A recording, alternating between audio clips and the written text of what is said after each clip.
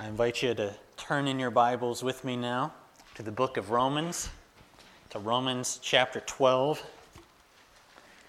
Going back there this morning, last week, we focused in again on that great little text, the most pivotal text in Romans, Romans 12, verses 1 and 2. Remind us of what that says. Romans 12, 1 and 2, where Paul says, I appeal to you, or I urge you, therefore, brothers and sisters, by the mercies of God, to present your bodies as a sacrifice, alive, holy, pleasing to God. This is your spiritual or your reasonable worship. And do not be conformed to this age, but be transformed by the renewal of your mind, so that by testing you may discern what the will of God is, what is good and pleasing to God and perfect. These two verses are the hinge or the turning point in the whole letter of Romans. Everything in Romans 1 through 11 leads you to that. And then I would also suggest that everything afterwards builds off of those two verses. Especially in verse 2, which we focused on last week, we saw God's desire to remake our minds.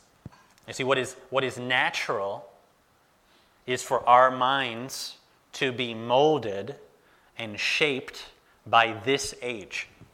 But what God wants to do in each of us is something supernatural. God wants to remake and reshape our minds. He wants to transform us from the inside out. And how does God do that? This happens gradually over time by God's Spirit through God's Word. As we behold God's mercies in God's Word and keep beholding God's mercies in the Word, especially God's kindness to us in the gospel, in Jesus, God reshapes our thinking, our minds, so that we're able more and more to see what He sees, to love what He loves, and to even love it in the way that He loves it. This is what Romans 12, verse 2 is all about, and that shapes what comes in the rest of the book. Because if we ask Paul, well, what does God want to change our minds about? I think Paul would just say, just keep reading Romans. These are the kinds of things God wants to change our thinking about, and we're going to get into that this morning. Look at Romans 12, verse 3. Paul says, for by the grace given to me, you may be thinking of like his gracious call, like as an apostle. By the grace given to me, I say to everyone among you, not to think of himself more highly than he ought to think, but to think with sober judgment, each according to the measure of faith that God has assigned. So what's the first thing God wants to change about our thinking in this section of Romans? The first thing that Paul talks about is how God wants to change how we think about ourselves. Right? And if you didn't notice, this verse is definitely about how we think. Paul uses the same root word 4 times in verse 3. I'll just try to bring that out a bit. So here's what it would sound like. Do not think of yourself more highly than you ought to think. Instead, think with sober thinking. That's kind of the way that it looks. Paul knows that there is a natural tendency in each of us to think more highly of ourselves than we ought to think, to value our own opinions more than we should value them, and to think of our own interests as the interests that really matter. God wants to change how we think about ourselves. But let me ask you, how should we think about ourselves? What would be sober, sensible thinking about yourself? And let's start to answer this with Romans as a whole, okay? So just think, like Romans has said a lot that would shape how we're supposed to view ourselves. What would be sober, sensible thinking about ourselves in Romans? Well, first I think we could say that we should remember that we are created beings. We are creatures, not the creator. We are subjects to the king. We are not the king. We could also say we are all sinners. This would shape our estimation of ourselves, that we've all sinned and fallen short of God's glory. We've not always been faithful, loyal subjects to the king. These are just two of the many things that you can see. Like Romans talks a lot about these things, and in light of that, you should have a particular view or estimate of yourself. And I think one of the things that we should also keep in mind is this passage is not trying to tell us you should think lower of yourself than you ought to think either, as if we're just a bunch of rubbish and garbage, because that's not what Romans says either. But Paul's point is you ought to think rightly about yourself, not too highly, especially, of yourself. Then look at verse 3 a little closer, okay? It says, "For by the grace given to me, I say to everyone among you," so he's specifically talking to the church of Rome, "don't think of yourself more highly than you ought to think, but think with sober thinking," and then he says in the ESV, "each according to the measure of faith that God has assigned." Okay, that last line is pretty hard to understand. If you're in our community groups, we've actually been trying to memorize this text, and that last line has been on my mind all week because it's just not super clear what that means. The ESV says we're supposed to think about ourselves with sober thinking, each according to the measure of faith that God has assigned. What does that last line mean? That each of us should think according to the measure of faith that God has assigned. Okay. And if you look at other translations, they're usually pretty similar. The NIV is a good example. Paul says to think of yourself with sober judgment in accordance with the faith that God has distributed to each of you. Those are both good translations, but the challenge in both is still to get your mind around what that's talking about. Okay? The one translation that tries to make it a little plainer is the NLT, the New Living Translation. And I think it's worth hearing. I think it probably gets at what Paul's getting at, what I think he's getting at. In the NLT, Paul says, "Be honest in your evaluation of yourselves, measuring yourselves by the faith that God has given to each of us." Still might be a little hard to catch, okay? But the idea that I think is being communicated is that faith itself is the measure or the standard we should use when we evaluate ourselves.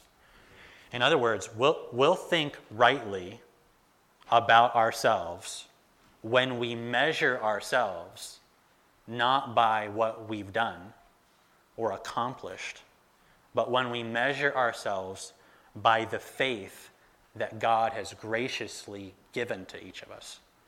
Or to make that even plainer, none of us should be proud. Why not? It's because we all stand where we stand by faith. By faith in someone else, someone better than us, someone stronger than us. None of us here should think we're better than anybody else here. Why not? It's because we all stand where we stand by the same faith, in the same person.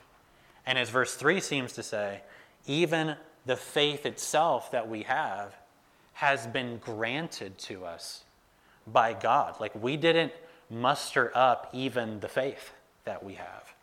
God opened our hearts to believe on the Lord Jesus. And if we remember that, if we keep the measure of faith before us, evaluating ourselves by that measure, it'll be much harder to think of ourselves more highly than we ought to think.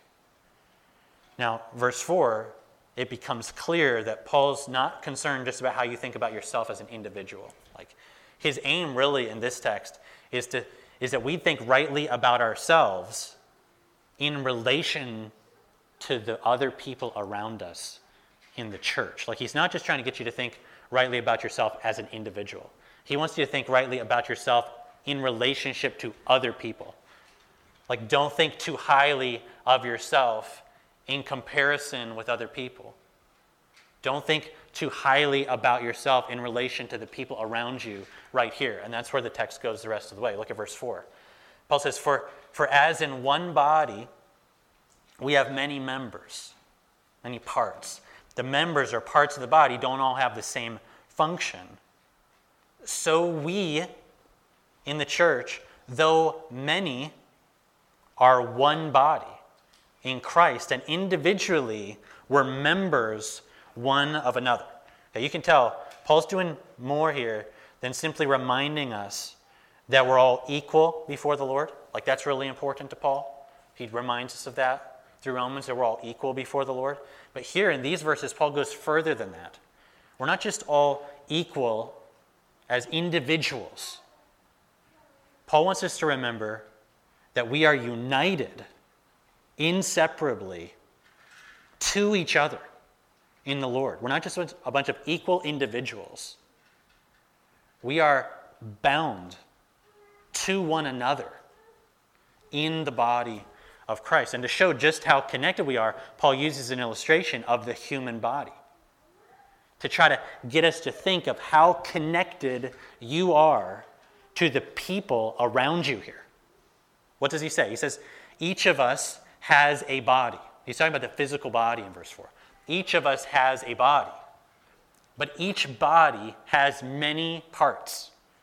That's the word members is just the word parts.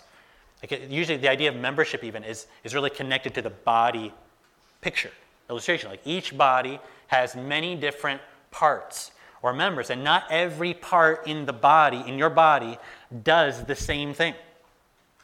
That's, as the ESV says, for as in one body we have many members. Not every member has the same function. In human bodies, there are hands and feet, eyes and ears, livers and pancreases, and lots of parts, and they don't all do the same things. That's Paul's illustration. And if you've ever read Paul, you know he really likes this illustration. He actually talks about this in many different places, like one we read in Ephesians 4. 1 Corinthians is where he talks about this the most. He goes on and on and on, like really like beyond what you would think he would do, pressing in on this illustration in 1 Corinthians. But what's the point of using the human body as the illustration? It's verse 5. He says, so we, though many, are one body in Christ, and we are individually members one of another. See, Paul's not just concerned that we think rightly about ourselves as individuals, as separate individuals, as important as that is.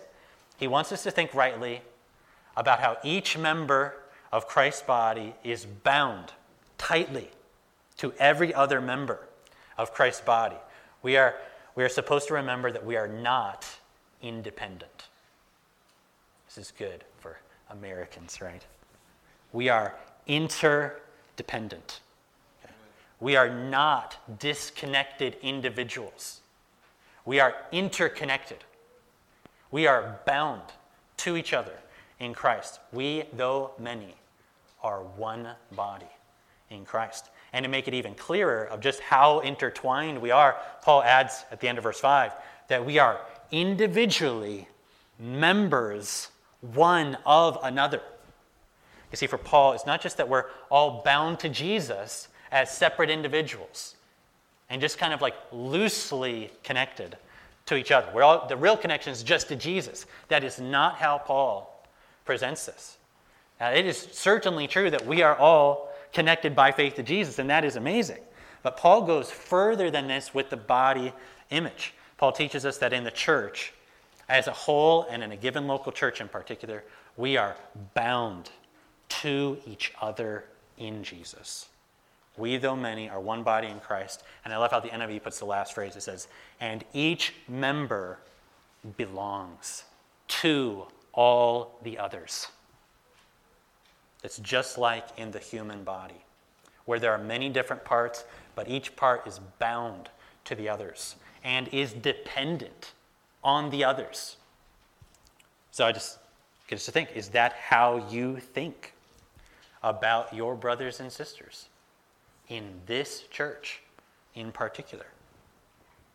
See, the local church is not like a local club or a local gym. We, though many, are one body in Christ. And each member here belongs to the others, to all the others. And by the way, this is a really fitting day, I think, just to how God and His providence worked this out, to have 2 new members added to the body today, so that we would have to actually read the covenant and think through the things that we're trying to do here. And what we try to do here at RBC with membership is directly shaped by texts like this. This is why we take it slow with people, trying to help them understand what membership involves and what the picture is in the New Testament of this. But back in verses 4 and 5, did you notice Paul also emphasizes not just the oneness that we have, but also our differences. For Paul, we are all equal, but we are not all identical. That's seen clearly in the human body picture in verse 4. Each body has many parts, and not all the parts have the same function. So it is with Christ and in Christ. Okay? It's the differences within the body that then become the focus of the rest of the text. So take a look at verse 6. Having gifts that differ according to the grace given to us, let's use them. If prophecy in proportion to our faith, if service in our serving, the one who teaches in his teaching, the one who exhorts in his exhortation, the one who contributes in generosity, the one who leads with zeal, the one who does acts of mercy with cheerfulness. Okay, so just like how Paul points out there are different functions for different body parts, here he highlights there are different gifts given to the different people in this body. Now, let me just say, we could, of course, do an entire series on spiritual gifts. Okay, you might have tons of questions about spiritual gifts. Okay, they're great. We can keep talking about this. But it's not my plan to start here a full series over the next month or something on spiritual gifts. If you are interested in reading something more comprehensive like that, I would highly recommend this book right here. This book right here called Spiritual Gifts, What They Are and Why They Matter by Tom Schreiner. It's my favorite book on this topic. It's so good, in fact, that I loaned it out last week to one of our members here. And then I thought, oh no, I need that book back because of this sermon. And so then I went and got it back from him. But I will loan it again. But it is really good. Okay, so that book would be a blessing. But for our purposes today, we're not going to try to say everything there is to say about spiritual gifts, but kind of focus on what this text emphasizes. And so take another look at it. Verse 6, again, having gifts that differ according to the grace given to us, let's use them. Okay, so just from that verse, we could say a couple of things. First is that every believer has been granted gifts from God. Paul and Peter, who are the guys who talk about gifts, both start there. That's the presupposition. Whenever they talk about gifts, it's that everybody who trusts Jesus gets God's Spirit, and God gifts them to help the church. Okay? So if you're a believer, if you have God's Spirit in you, you've been given gifts and abilities to help this particular local body flourish. Okay, second, it's the gifts that God gives differ. In other words, the gifts God grants to one of his children are different from the gifts that God grants to another. That's not to say there won't ever be two people in the same church with similar gifting, but it is to say that not every person in the body is going to have the same gifting. And this is because God loves us. What would our bodies be like if we were all mouths and no ears, all hands, no feet? And then third, the focus clearly in Romans 12 is on using the gifts. Having gifts which differ, let's use them. Okay, Paul's aim here is not to have a long discussion about the gifts, like he might do in 1 Corinthians, where he talks about this for about 3 chapters. Okay, here that's not his aim. His aim here is to really challenge us to use them, to use the gifts and abilities that God has given you to help this body flourish. Okay, that's the focus of this text. Okay, so let's take a look at verse 6 again, and we'll just kind of walk through what Paul says one by one. This is not designed to be all the gifts that there could be. I don't even think all the New Testament texts altogether are probably all the things. They're just sampling of the kinds of ways that God gifts and wires different individuals to be helpful to the body. So Paul's going to mention a few, and we'll just kind of walk through the ones that he mentions in the text. Having gifts that differ according to the grace given to us, let's use them. If prophecy, in proportion to our faith. Okay, now this gift of prophecy is mentioned in many of the lists in the New Testament. And I imagine you know there is a lot of debate about this particular gift in this list. Okay? None of the other ones is there really much debate about in this list, but this one there is. And I'm probably not going to answer every question you have, but I can highlight a few things briefly. So here, and this is how I understand. So I'm going to share with you how I understand what pretty much all of the Bible says about this. Okay, to try to, because we don't have time to go and look at all of this stuff, but hopefully this will be helpful. We can continue this conversation because I know you probably have questions about this. So first, prophecy in the Bible is not primarily about making predictions. Okay? Certainly there are predictions sometimes, but the key thing about prophecy is that God directly reveals something to a prophet so that the prophet can then deliver that message to God's people. Okay? Second, Paul viewed Jesus as the cornerstone of the church and the apostles and the prophets as the foundation of the church on which God would build his building. Okay? You can see that in Ephesians chapter 2. So Paul views apostles and prophets, like the apostles and the New Testament prophets, as the foundation connected to the cornerstone, built on the cornerstone of Jesus, on which the rest of the church would be built. You can see that in Ephesians 2 especially. Third, you have to remember, this is hard for us to remember this, that the early church did not have the New Testament. It's hard to keep that in mind. For well over a decade after Jesus, there was not a single New Testament book. And yet the church thrived and grew. It really wasn't until 20 years or so after Jesus that Paul started to write letters. And many books were not written until 30 years had passed since Jesus died and rose. And if you happen to even ever see one of them, you probably only saw one of them. Okay. How did the church thrive during this time? There are many answers to that. Like they had the Old Testament scriptures, that was really their Bible. But one is that God, during this time period especially, revealed his truth to his church directly through Jesus' apostles and through the New Testament prophets. And he would build his church and lay the foundation for the church through their preaching, their oral communication. And then over time, the New Testament was written and developed. Those are just a few bigger pictures. Now coming back to the verse here, what's the point? The call here in Romans 12 is simple. If that's how God has gifted you with prophecy, then use that gift in accordance with your faith. Now, again, in churches today, there is, of course, a lot of debate about this gift. Is this gift still operating today like it did at the time Paul wrote this? Okay, this is the question, okay? I don't have time to argue from my own view on this, but a few things I would emphasize and at least get you to think about.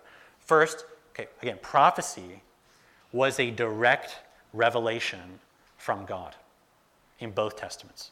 Okay? So, I don't think my preaching is prophecy.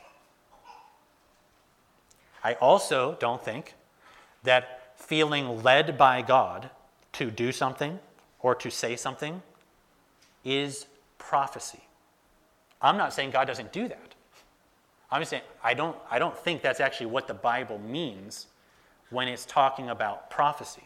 A feeling to do this or not do this. Prophecy was a direct revelation from God. And when a prophet spoke as a prophet, the prophet was saying, in effect, "Thus says the Lord." Okay. So, second, because of that, true prophecy was always accurate and always without error. Okay? In other words, prophecy was not mixed with error. If a prophet claimed to speak for God, because that's what prophets claim,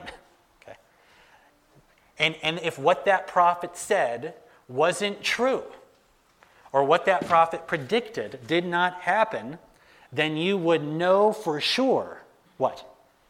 That is not God's voice. That is not God's prophet. This is the way I think it is throughout the whole Bible. Third, because prophecy was direct revelation from God, it was binding on the people that God was delivering the prophecy to. In other words, prophecy was authoritative.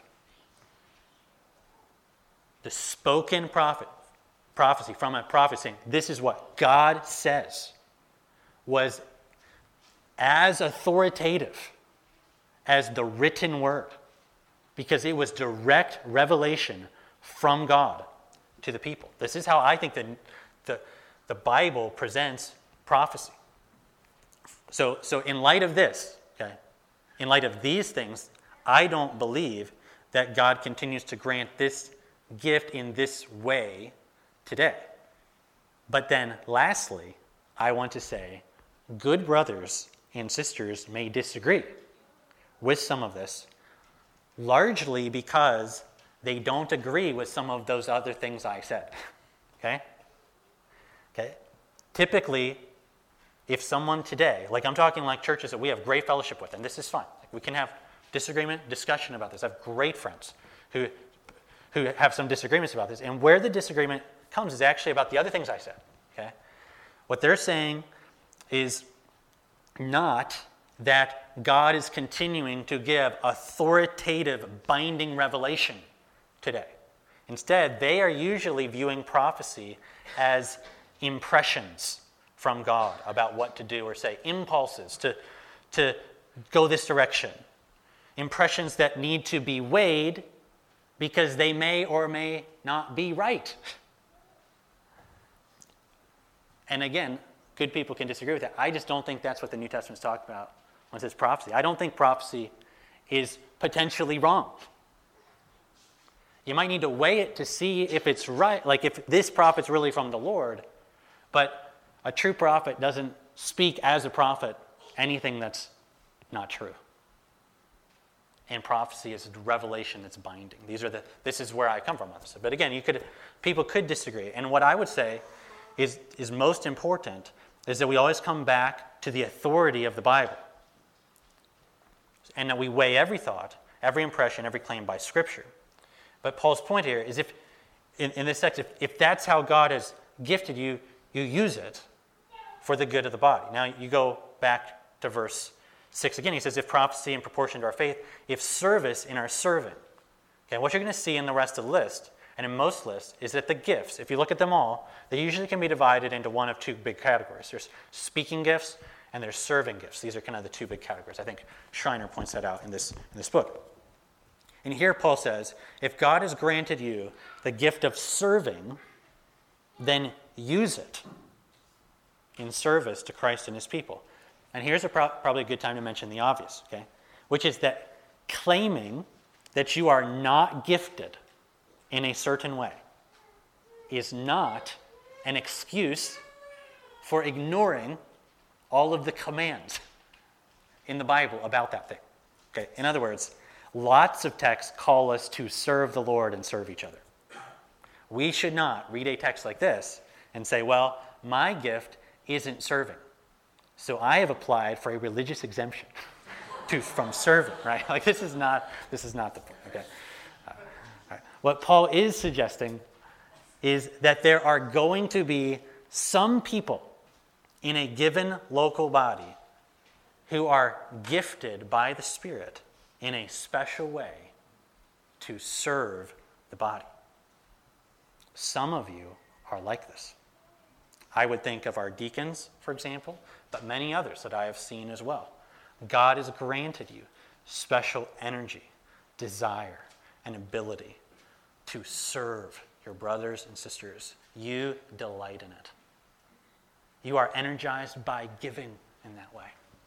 You love to serve. If God has granted you that gift, then put it to good use.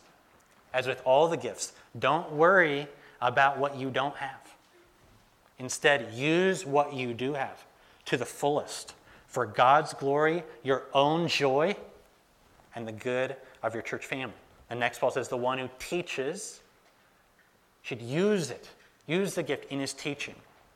Now, teaching is, again, this is how I understand it. Teaching is different than prophecy, in that teaching is not receiving direct revelation from God, like prophecy, but is rather explaining well to others what has already been revealed. So pastors, of course, are required to be able to teach. But they're not the only ones who have this gift in a church. I've heard many of you, for example, teach God's word to the children with clarity. I know many of you are able, by God's grace, to communicate God's word clearly in one-on-one small group settings. Praise God for this. If that is you, if God's given you that gift, then put it to use. The one who exhorts, Paul says in his exhortation. I would take that as a reference to a person who's particularly gifted at encouraging or motivating somebody to action. I think of those who are especially gifted at bringing God's word to bear on practical life.